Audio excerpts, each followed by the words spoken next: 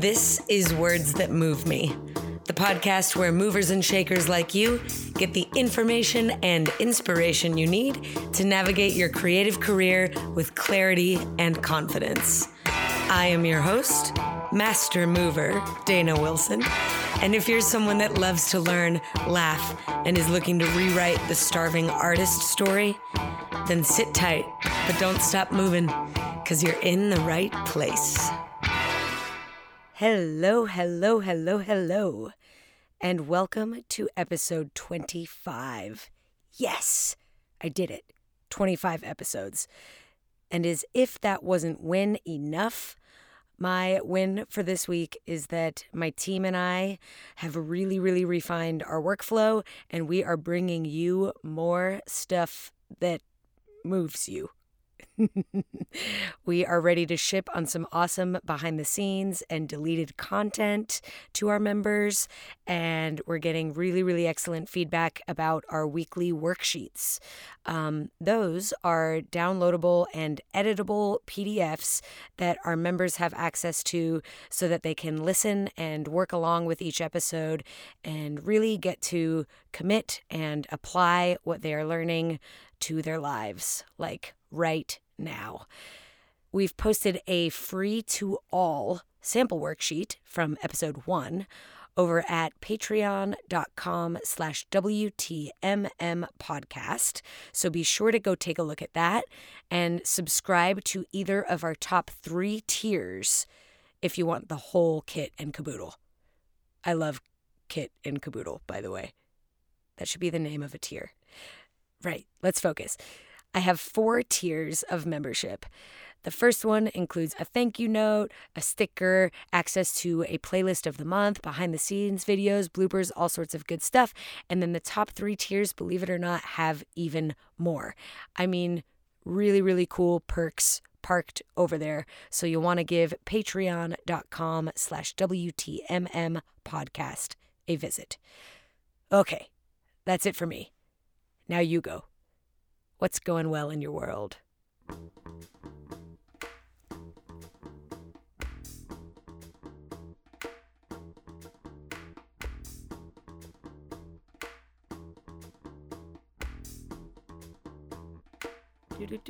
Do. Okay, great. I am so glad that you are winning. I'm proud of you. Keep crushing it. All right, speaking of crushing it, our guest today is Dominique Kelly, an undeniable talent, a bright mind, and a dear friend, as well as a leading voice in the dance industry. He is a shining example of excellence with roots in tap that actually branch out as wide as styles can branch. And I've had the honor of working with him on several different projects. And recently, I saw an IG Live that he did with Zach Saunders. I will definitely be linking to that in the show notes because it is high quality. Now, I was not shocked, but I was very moved by Dominique's compassion and eloquence in discussing and explaining some really complex and nuanced stuff. Broadly, racism, but very specifically, racism and dance, racism in the entertainment industry. Man, I watched that IG Live, I grabbed a pen and paper and went to school watching it. And then I promptly called him and asked if he would be willing to go a little bit deeper here on the podcast. And he said yes. And then we talked for about 45 minutes about all the things. The conversation you are about to hear is not that conversation. This is an altogether different 45-minute conversation that really shines a light on very important things, and I certainly walked away with it knowing more and doing better, and I really hope you do too. Please enjoy this conversation with Dominique Kelly. This is huge. I'm so excited to introduce the one and only Dominique Kelly. Hello, Dominique. Hi, how are you doing? So great to be here. Thank you for having me. Uh, I am doing well, thank you. It is great to have you here. Am already cheesing pretty hard. My cheeks are gonna be sore after this, I can tell. Um, Thank you for being here. Man, you are just a master of words and a master of your craft. Please take a moment, Thank you. introduce yourself, tell us what you want us to know about you. Great. Well, first and foremost, my name is Dominique Kelly. Sounds like Jonathan, only it's Dominique. And I'm a jokester. But more importantly, I'm a human. And that's what I like to get across first, not my accomplishments, but my humanity. Now, when it comes to props for the business, I became professional at 12 years old. I did my first show, Black and Blue, which was a European tour, and it was a tap show, and it was all Black people. My next show after that was Bring the Noise, Bring the Funk, and another pivotal tap show that talked about American history through the lens of African American history and tap. Another monumental show. And then after that, I co-choreographed my first musical at 16 with Omar Edwards, another Black tap show, ironically. So the first 5 years of my career were all Black tap shows, which shaped the way I learned, the way I improvised, the way I saw the world, the way I saw myself.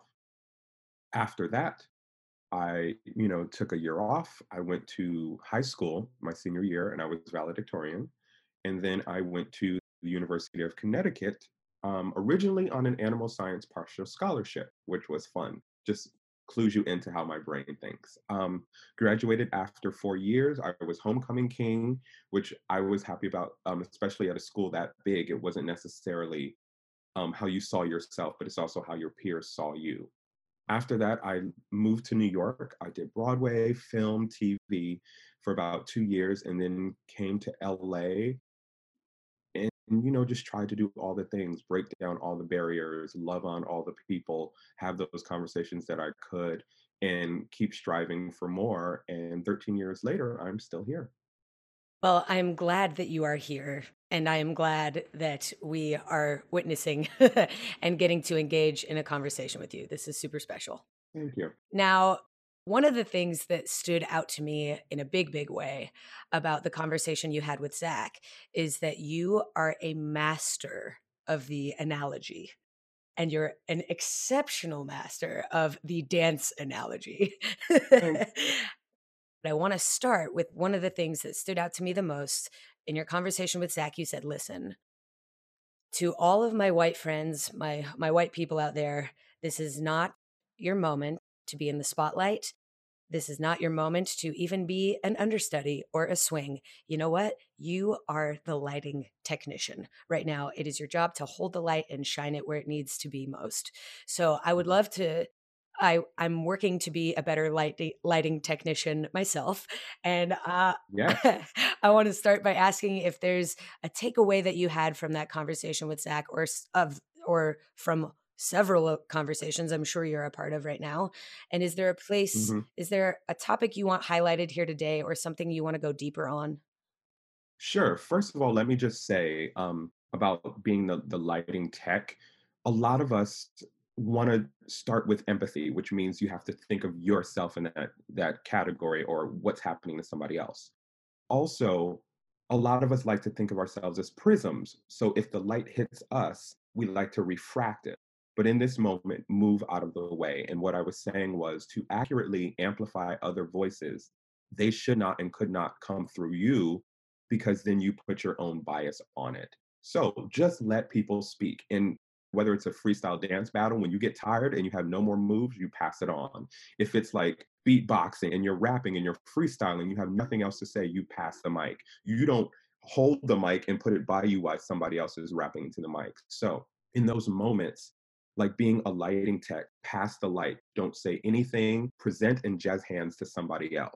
And when people ask to be an ally or to be a great support system, the best thing is to stand out of the way or stand down and have that humility and drop the ego and just go, I don't necessarily know much about this topic, but I know someone who does. Let them speak for themselves.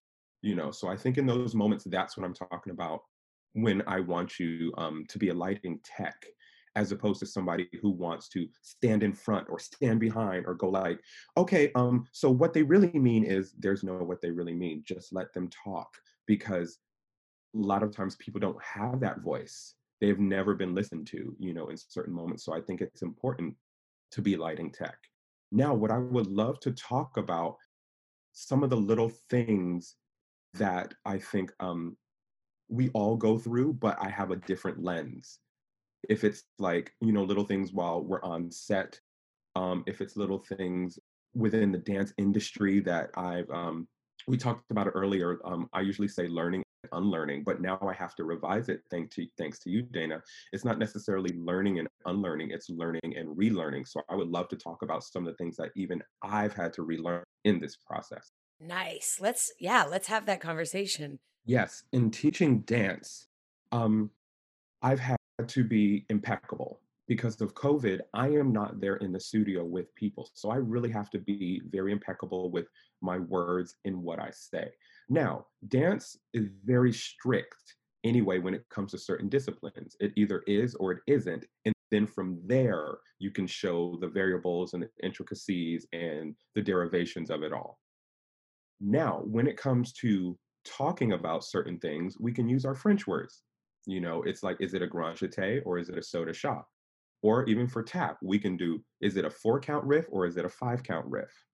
You know what I mean? Like, there's just certain nuances that you need to know to make sure. It's just like, okay, so which boogaloo are we doing? Like which vibe, what is the vibe there? Now, when it comes to teaching, I like to meet everyone where they are in their learning. Not everybody has had the same dance education. Not everybody has the same relationship with dance. Not everybody wants to be a professional dancer. So I like to teach from a bare bones learning point of view. Being African American, I also like to teach Black art forms. I like to give some history because if you don't know where you or where the dance form came from, you don't know where it's going to expand upon, thus leading to sometimes people appropriating because they don't know where it came from. Another thing I like to do is lead from the place of, and I think you and I were talking about it. I had to relearn a little bit ago about ballet. Now, we slash all of us were taught um, that ballet was the foundation of all the dance styles. And I remember coming up, they would say, well, everybody, whenever you dance, they should see that you have technique. And technique meaning ballet technique. Now, a couple of things that I had to relearn about that. One, everything has a technique. Salsa has a technique. Gumboot has a technique.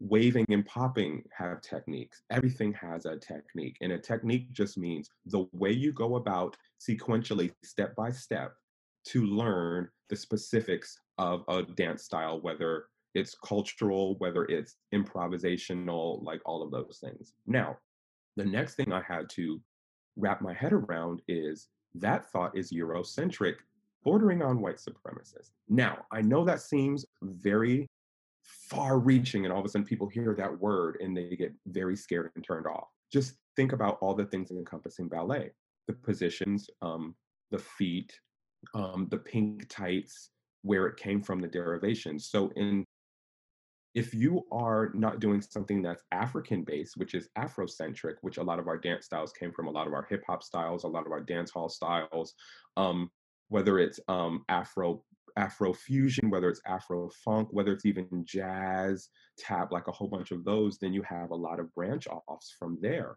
So if you believe that your ballet style founded a whole bunch of other styles and should be seen in those other styles, I don't think that's exactly right. And I don't think that's exactly the technique because a proficient technician will show proficiency in that technique.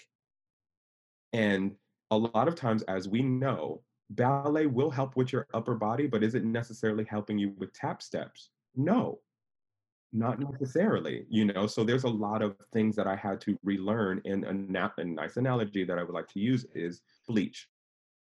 Bleach is good and it's bad. And it's good for what it's good for, and it's bad for what it's bad for. So, in order to be able to use it and to properly clean, you have to dilute it with some water. And sometimes that relearning is the water that takes away and cuts, and it becomes more accessible to clean around people. That just reminded me, there's a photographer named Greg Hessler Hmm. who talks about technique as another analogy. And I do think it's important to be careful with analogies because although they do make a lot of sense, what we're doing is saying that two different things are the same thing. Yes. And they are obviously not. Like, that's part of the reason why we're having a lot of misunderstanding and relearning, is because it's very easy to say that this is just like this. And in honesty, it's so much more complicated than that. Exactly. So, for Hmm. with a little bit of fear of being a little bit of wrong here, I want to share this quote. Greg Hessler, the photographer, says that techniques are like gloves. Everybody can buy a pair of gloves, and you do different gloves for different occasions, right? Like a dentist uses different gloves than a gardener, um, Yes. or a motorcyclist, right? You wouldn't want your Hmm. dentist wearing motorcycle gloves while performing the surgery. And the gloves exist to help get the job done. Yes. Different gloves, different jobs. But the interesting thing here, and what relates to artistry specifically, is that gloves also cover up your fingerprint. And if your Hmm. fingerprint is your voice, then it can be very harmful to be told ballet technique, ballet technique, ballet technique. And we're not getting to see the individual voice, the signature of the artist. So I wanted to Yes. throw that in there as an interesting analogy. And I'm Love it. glad you brought that up. I never, honestly, until you said those words, I had never considered the thought that ballet is the foundation of all styles. That's a phrase that was meant to be inspiring, like meant to get people in ballet class, Yeah. but Yeah. unintentionally is really exclusive. And And I'm guilty of it. It's almost like elitist because think of what is being taught in our conservatories, in our universities. It's very ballet and modern based, and you'd be hard pressed to find any brown or black styles of dance. Very guilty of it too, because especially in the industry, I'm just like, oh my gosh, they would be so amazing if they had ballet technique. Like, just think of the refinement that they would have. Not saying that that is wrong or right, but I had to relearn that they have a set of skills that is akin to them and akin to their culture and akin to their movement and what they want to do. Who am I to say that this Eurocentric style would make them better?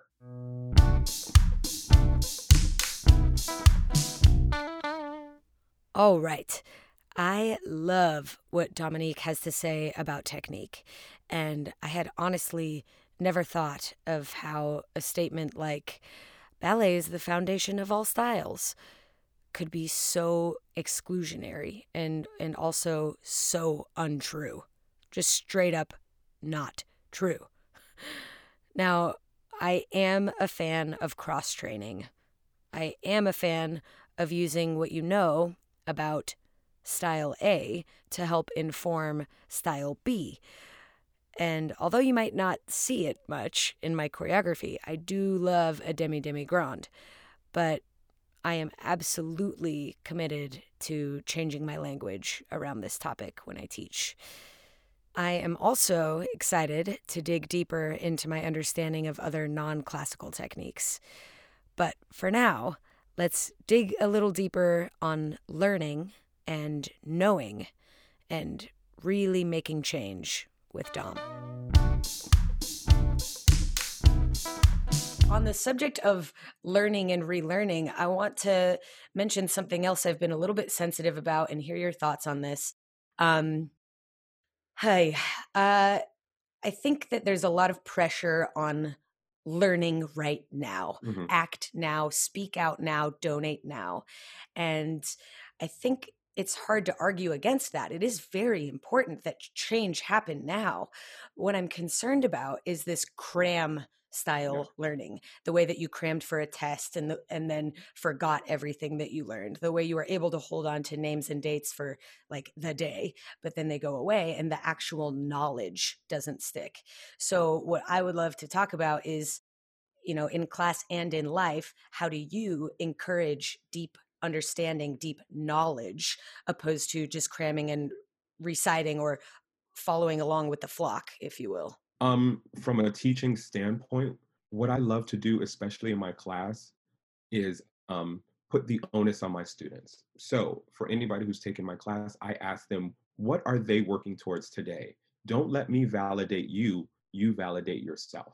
If you come in working on one thing, whether it's specificity, whether it's picking up quickly, whether it's being able to perform it quickly, there's nothing that I can say or do in this class or pull you out to do that will take that away because you've been working on it. So I think it's up to us to do the work instead of somebody else doing the work for you. You have to pick today, what am I learning about? Is it something historical? Is it something that I've been complicit in? Is it something I'm adding to? Am I learning about somebody who lives totally different than me or somebody who's lived beside me that I didn't know what they were going through? So I think that's one thing. Choose what you are personally learning in that moment and what you want to learn, because in school and when you were younger in dance class you were told what to learn.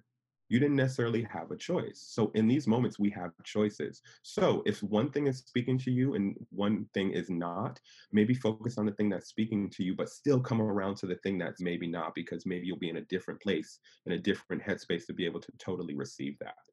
Another thing I do in my class as a teacher that hopefully will help people out there, I give knowledge that is widely known, just so we're all on one accord, just so we know. I make people shout it out with me, just so we can be together. And I think being a group is very powerful. Then the other exercise I just told you about, to make us feel like individuals, to talk about what we're working on individually. So then that pulls the onus on you to be like, okay, we're a group, but I have my individual thoughts and traumas and weaknesses and strengths. The third thing I do in class is teach, whether it's history or something no one knows. So it always shows a need and a room for growth. Because at the end of the day, if you came to my class and killed it all the way around, you feel like you're done and you do not need to come back. And what I like to do is show people there's always room for growth, even with myself. I'll pose a question that I don't know the answer to. I'll pose the question like, okay, so what's the difference between this step and this step? And they could tell me the differences, or they could say nothing, they're still the same, but we still would have had that conversation. Now, I realize a lot of teachers and dance educators don't approach it like I do, but this is where we take the onus back. Instead of cramming, basically space out your own curriculum. I understand speaking out now, donating now. I am all about that. I say, do it. People are afraid to jump on a bandwagon. If there was not a bandwagon to jump on in your life, I think this is probably a good one to jump on, to, show solidarity and show humanity and empathy and love and all of those things. But in that rush, do not throw the baby out with the bathwater. Like, just because you cannot ingest it all at one time, nobody can ingest anything like that at one time, whether it's information, food, water, TV, you just can't do it. You have burnout. So make a curriculum for yourself and be honest with yourself. Be completely honest with yourself. This is where I am in this moment. If there's one day you have to take a break, take a break.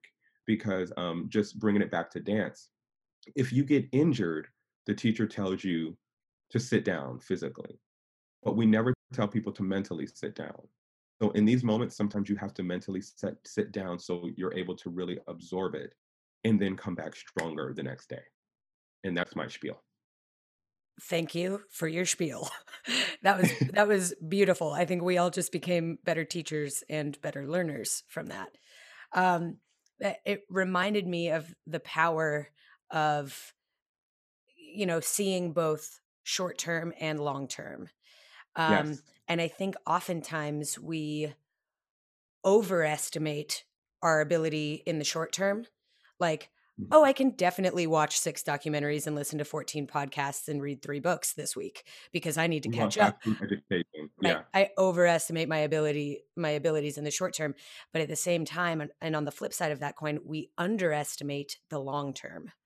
It's a Yes. stretch to dream that we could achieve real fair justice or real true equality.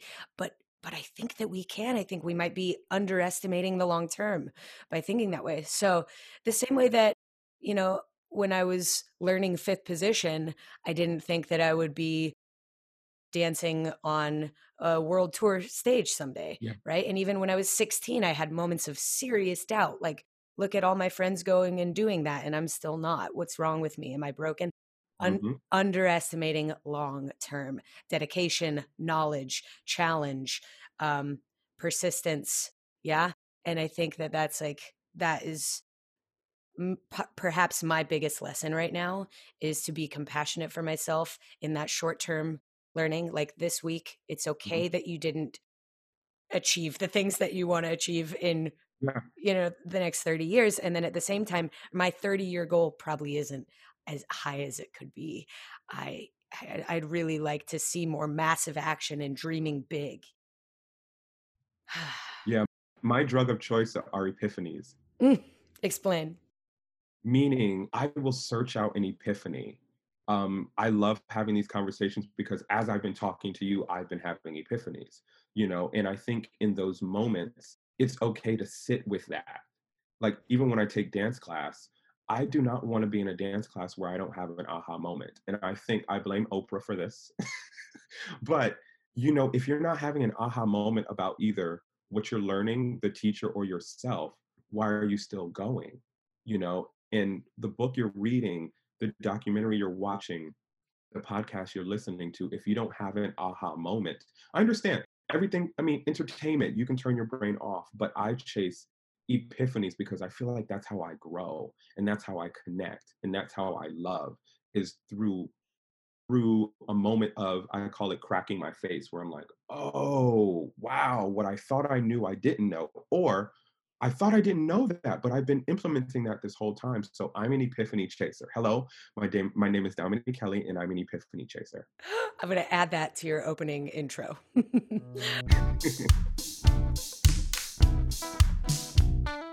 You mentioned earlier being the type of teacher that teaches to wherever your student is in their learning journey. And Yes. I think that that highlights something very important, which is there are different type of learners, um, Yes. not just different places in our learning journey, but different ways of learning. So I'm so Yes. curious to hear, when you have an epiphany moment, how do you let it process and sink in? What is it? Maybe that would shed light on a way that we could be learning deeper right now. When I have those epiphany moments, I immediately write it down, because at the end of the day, you'll forget it just as quickly as it came. Like, it happens all the time. You're like, oh, what was that? Sometimes I like to keep talking through it and start linking other concepts and then talking about how I can implement it quickly. Take the note. That's what we're always told. Take the note. And I'm honestly trying to take the note in that moment because, whether you're spiritual or not, I feel like, sometimes you just get flowing and you're a conduit or a vessel and you have to take that spiritual note in that moment. So when I have an epiphany, I'm like, oh, or sometimes I share it with somebody. I'll call somebody and be like, look, this is what I just learned. Tell me if it sounds crazy to you, but it just seems like it really makes sense to me right now. Let's talk about it. Let's break it down. Let's critique it. And then let's build it back up and try to implement it quickly. So, quote unquote, take the note. Thank you. And how about this? I am right now going to take that note and I'm going to tell you something. I'm workshopping this idea. I don't know if it holds water. I don't know if it holds weight, but I would love to hear your thoughts on this concept. I've been thinking a lot about humor lately because I Hmm. have not been laughing a lot lately. And um, I'm excited to have this conversation with you because you and I have worked together a lot, specifically on shows like Crazy Ex Girlfriend, which make big, big jokes out of big, big, serious topics. And they do it so well. They do it smart, they do it thorough, they do it with undeniable talent. It's not sloppy, but it is feather ruffling and unsettling. I think that humor is Hmm. as nuanced and individual Hmm. as ideas about race and racism might be. Yes. So am I nuts in that hypothesis? No, let's go. A couple of things that I took from that. One, there's certain comics and comedians who put a black against a white issue. This is how a black person would do it, this is how a white person would do it. And you know how there's like black jokes and white jokes in comedy and everything like that. I feel like there is some truth to that because it's an experience. So there's certain nuances in the experience that you would know about to be able to laugh about, and there's certain experiences that you do not hold that you're like, wait, that's not funny at all. If you can present it in a way to the group to say, I'm with you and I support you, but let's look at this in a humorous way that often leads to healing into more conversations. For example, after 9/11, it was hard for us to try to laugh again. After big events have happened in this country, it's hard to laugh immediately because you almost feel guilty for it. And I feel like laughter is a sense of healing. That's why, especially talking from the Black community, there's a lot of satirical comedy where we joke about things like that because sometimes you have to laugh so you don't cry.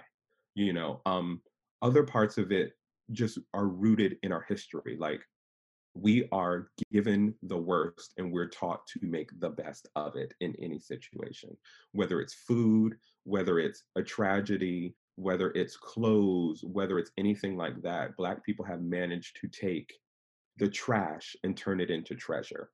And we've managed to take the chitlins and turning into a delicacy.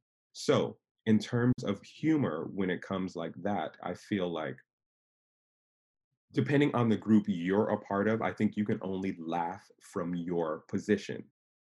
People call it punching down. You do not want to punch down, especially if you're in a position of privilege.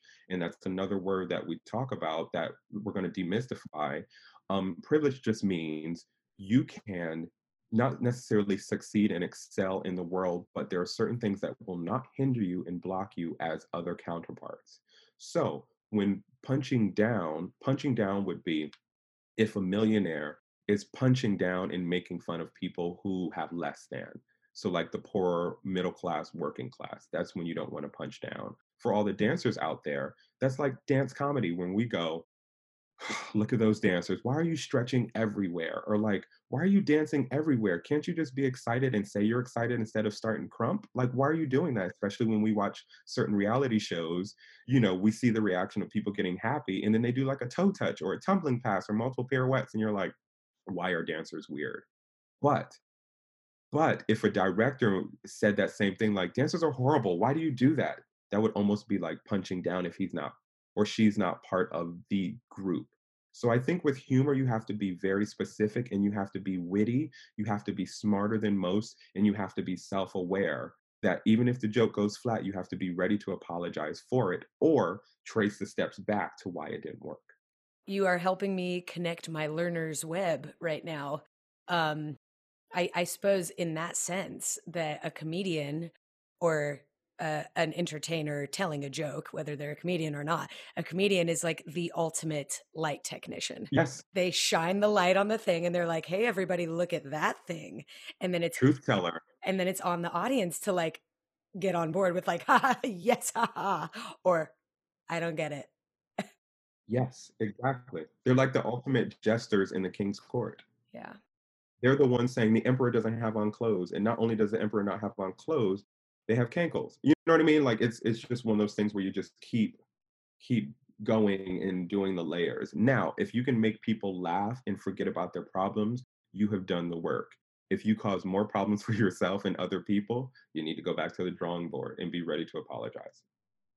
If that's your speed. Some people just go, that's what I felt in the moment, which I understand. But, it's case by case basis.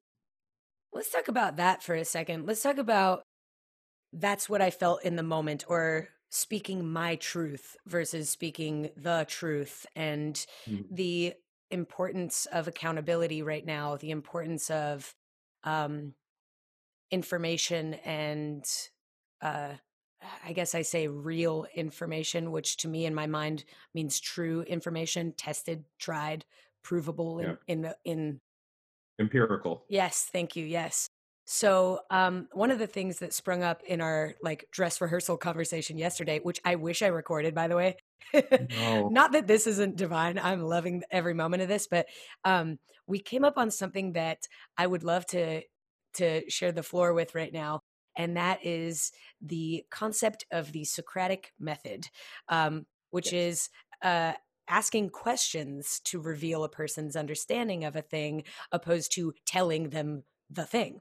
And you Mhm. talked a bit about this when you explained the way that you teach, which is not just by giving a seminar, right, but by asking for discussion, but by inviting your students to say What do you think about that? Why do you think Yes. that?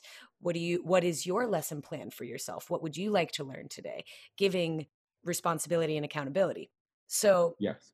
I suppose I'd like to hear from you about your thoughts on how we can better question ourselves in a way that Mhm. that works for the community. Um, Going back to college, I studied mass communication and research. That's what I graduated with the degree. And one big thing that I took away from that was gatekeeping. The people or systems put in place that sift the information that you know. Now, sometimes it's best because if you get all the information at one time, it would be what we talked about earlier, where you're just overwhelmed with too much information. But let's do a little exercise. If you're watching ABC News, ABC is owned by Disney.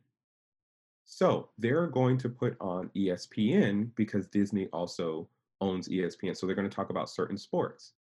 Now, Disney also owns the Anaheim Angels. So they'll probably talk about the Anaheim Angels and they'll put Disney commercials on there. Then they'll also talk about their cartoons. That's a part of gatekeeping. It's not necessarily wrong or right, but what it is there are certain people that own certain things and they want you to know more of what they're promoting. Now, not necessarily good or bad. They're also absolutely protecting their self-interest. There that goes too. So when you are getting the information, sometimes you have to follow the paper trail and see whose interests are being kept and being shrouded in mystery a little bit. So when I like to read something, I like to curate my opinion. And curate my opinion meaning look at different sources and see the behind the scenes of the source that I'm receiving. Like, for example, I'm sure a lot of the people who told me ballet was the foundation for everything came up loving ballet. But what about those people who hate ballet and reject ballet? You know what I mean? What about those people who don't even have ballet at their studio? So just know that that's a form of gatekeeping because she's saying, like, or he's saying, I won't call him out like that, but they are saying that we believe ballet is the foundation, so why don't you come here and learn it? As opposed to saying, we believe the foundation for whatever you want to expand upon in your dance career can be found here. And if it's not found here, we can direct you to somewhere else. Mm. Now, when it comes to learning, one thing that I like to add is if you can teach someone who does not know about it, do you have to explain it the same way they do it? No. You can put it in your jargon, your terms, your slang, your all of those things, because that is truly how you ingest the knowledge. You take it from somebody else, you demystify it and you decode it, and you take it into your brain and you work it's your magic. And then when you can talk to somebody else about it, that's the third step in learning for me. Like, even though some people may not think that is, for me, that seems when you've completed the journey of learning. Now, when it comes to sourcing information, that's still a part of it too. You really have to do your behind the scenes and checks and look at Snopes, look at a whole bunch of other things, and just with everything going on in the world, part of it you do have to take with a grain of salt, and the other part of it you have to take it very seriously and just follow who's telling you what. Like, for example, when your parents said, I want you to do it. Why? Just do it. Okay. They didn't have to keep going to say, we want you to do it because it will help you become a better human later on in life. Because if you know how to clean the bathroom, you will always have a job at least cleaning. And then when we come by later on in life, people won't think that your bathroom looks horrible and it's just healthier because they don't need to do that. So when it comes to learning and sourcing, figure out who the source is first, what interests are serving them by saying it, and then what their message is. Are they teaching or are they sharing? And you have to figure out which one of those best serves you. Okay, I want to jump out and touch a bit more on the Socratic method and critical thinking. For the philosophers in the room, I know, I hear you. Stay in your lane, Dana. I know. Well, my lane is teaching, and this tool is the ultimate teacher's tool. So before I leave it to you and Google, and a great video that I will link in the show notes about the Socratic method. I just want to be clear that simply asking any old question and credit checking your sources is not the Socratic method. The Socratic method, named after Socrates, is the process of uncovering the essence of a thing or an idea by asking questions of different types. Questions that probe assumptions, like, what might someone assume instead? Or what else might explain that? Questions that probe reasons or evidence, like, why might someone do that? Or what would be an example of that? Or, my favorite, questions that clarify or define. Like, if a triangle is a shape, then is a circle a triangle? The person on the receiving side of that question would have to further define a triangle as perhaps a three-sided shape, and so on and so on. Let's apply. If I were teaching ballet and I asked my students, what is a plie? They would likely either just show me with their bodies a demi-plie, or they would report back the French translation that I have drilled into their minds, to bend. Plie means to bend. So my Socratic questioning might begin with, so if I bend at the waist and fold forward, am I doing a plie? No, bending your knees, they might say. Oh, okay, I might say. So when I sit and put my shoes on, am I doing a plie? No. It's when you're standing and you bend your knees. Oh, okay. Could I be standing on my hands and do a plie? Or standing on my heels and do a plie? No. Not if you want to do a grand plie, then your heels have to come off the floor. Well, unless you're in second position, in which case they stay on the floor. You see where this is going. I might then say, oh. So is a plie when my feet are flat and I bend my knees as far as they can bend until my heels come off the floor, unless I'm in second position, of course, in which case they stay down. And then do I just stay down there, bent-kneed forever? No. You have to straighten your knees again. That's a plie. Oh, I see. Okay. So you mean to tell me that a grand plie is a knee bend where the knees bend until the thighs are horizontal to the ground and the heels rise up off the ground, except for when I'm in second position. And then the heels are lowered as the knees straighten? Yes, that's a plie. Okay. I could have easily started at the definition, which no 5-year-old could possibly ever remember, but instead, careful questions and critical thinking help the students arrive at the definition themselves. You can see the value here. You can probably also see how explaining something as simple as a plie could drive a person totally bonkers. If it's this hard to explain the essence of a plie, just imagine how hard it is to explain or define love or faith or justice. It's clear why this is not our default method for teaching or thinking, for that matter, because it takes a lot of time and a lot of work, but it also results in a deeper understanding and a stronger argumentative standpoint. Or plie point, or point. So, yes, Socratic questioning takes time. It takes effort. It can be annoying. It can come off as aggressive or argumentative. But, like everything, the more you practice, the better you get. And also, the more you practice, the more you will understand why Socrates was not the most popular guy at the Acropolis. Okay, enough about old and very dead Greek guys. By the way, for a little extra credit, you might want to learn a little bit about how Socrates died. Fascinating. But for now, let's get back to Dom and some different types of questions. Asking people to explain and redefine and re-explain and challenge themselves can be taken as being uh, combative or Yeah. Disrespectful. disrespectful or agitating. And Yes.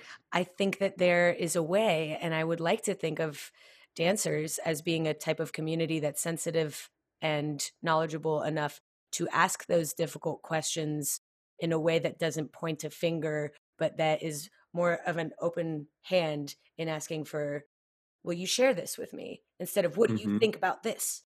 Yes. And so I that's the type of learner that I would like to be. That's the type of learner that I like encouraging in my students. Um, we probably grew up hearing the only stupid question is a question that's already been asked or a question that you don't ask. There's all these ideas about what is a stupid question. And I really Hmm. love um, the idea of asking a question that shows how much you know instead of how much you don't know. Exactly. In class, that would show up, for example, as student raises hand and asks, "Can you do that again?" Versus, "Hey, teacher, I understand that you're stepping on your right foot on one, but I'm not sure what comes before that or immediately after. Can you talk through that?" Yes. I'm like, wow, there's a person that's listened to me so far and wants Yes. to and wants to know more. I'm really eager to help that person understand. So if if I could give an encouraging thought to our audience today, it would be share the floor, shine the light, and Hmm. ask questions that show your interest in understanding instead of questions that deliberately challenge or seek to disprove somebody else's understanding. Yes. Or very self-serving questions just for the attention. Like you don't need the attention that much. Remember that you're a cog, and if you're working hard, again, you don't really need to seek the validation from the teacher to be like, I have a question, I'm with you. It's more of, I only have a question because I've been with you, and then all of a sudden I've fallen off. That's huge. Okay, I want to close off with one more thing. You and I sit elbow to elbow in organizing the choreography community, community of Yeah. choreographers here in Los Angeles specifically. But you are also a part of Dancers Alliance, a group that seeks to organize the dance community in a non-union type of way, but in a Mhm. simply outreach and education type of way. That's Yeah. primarily our work there. So, my question to you, in the experience that you have with organizing, which is really important that we be doing right now, Mhm. what can we do now as a community to make sure that we later are more inclusive, more fair, more representative of Mm, the big picture? I'm gonna have the worst answer for you, Oh, I can't and wait. to say I don't know. I have no idea. For a couple of reasons. The dance community is a very nuanced community based on especially the industry. So the industry is the wrench that messes up the machine because, for example, for a lot of people out there who don't know, when you go to an audition, a lot of times you are broken up by your race, not your ethnicity, by your race. That's how you're auditioning. Or if you get the job, depending on what the job is for, then you are doing it based on, okay, we need this type of dancer or that type of dancer or that type of dancer. So it is already skewed in certain directions based on the trends. Now, when it comes to the dance community at large, even in LA and New York, all of the places, it gets really hard because we all have different education levels, we have different backgrounds, we have different traumas, we have different strengths, we have different weaknesses. Even though we are one of the most expressive, colorful, loving communities, there's a lot of infighting in between so many different groups, like men and women. Like, what I will say is this: we represent what's going on in the world in the best and the worst way, demographically, sociologically. Like, for example, the people in power in a lot of the dance industry things are white straight men, ironically, and you wouldn't think so. A lot of the people who are on the front lines are women. A lot of the people who are making the decisions are older and out of touch with a younger generation. So there's a lot of nuances in the community that I will ably say I don't have the answer to that, but I will love to be a part of the solution Yes, word. any day. And wouldn't it be incredible if, in looking at our smaller relative to the global community, the dance community Yeah. is smaller, if we can learn from our community, employ and implore policy changes and new ideas that could Yes. be applied on a larger scale, could we If we fix could. this thing? Mhm. I think we could. I think what happens a lot of times for the dance community is art starts to meet commerce. So when the art meets the commerce, that's when things get really, really tricky. If you can create art in a vacuum with just liberation and freedom, that would change things. But we have to make money. And there are certain bills in California, and there are certain things being freelance or doing 1099 that restrict that and limit that. And also because of the administration we're under now, we're not getting funding for the arts like we used to. So now we are creating art not only for joy, but for protest, for money, and to just feel better about life. So when you have all those things, it gets really hard to really come together as a community because everybody's out for themselves, just trying to make it in this business. Oh yes. Well, there would be no victor if there was no challenger, right? Exactly. That is our unique challenge in this industry is that yes, our work, the thing that we do for a living is also the thing that we do for joy, for therapy, for community, for belonging, for expression. And Yes. so yeah, that introduces some levels of complexity. Oh, yes. But let's not underestimate the long term. I am so excited to work at your side in those efforts, in the dance community and beyond.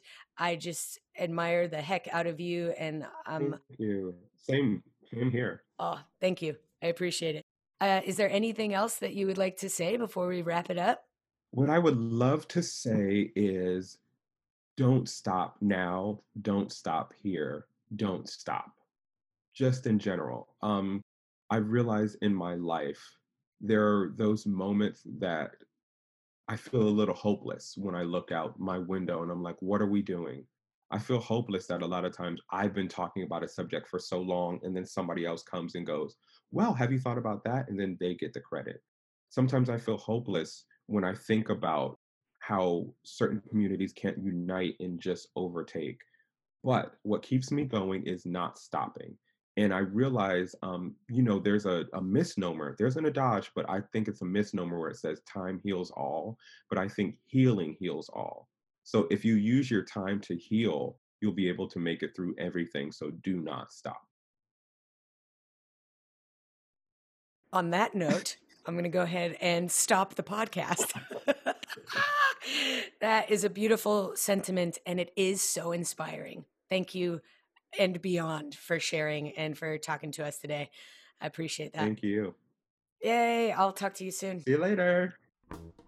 The waving. Why do I wave? They can't see me. Whoa. Thought you were done? No.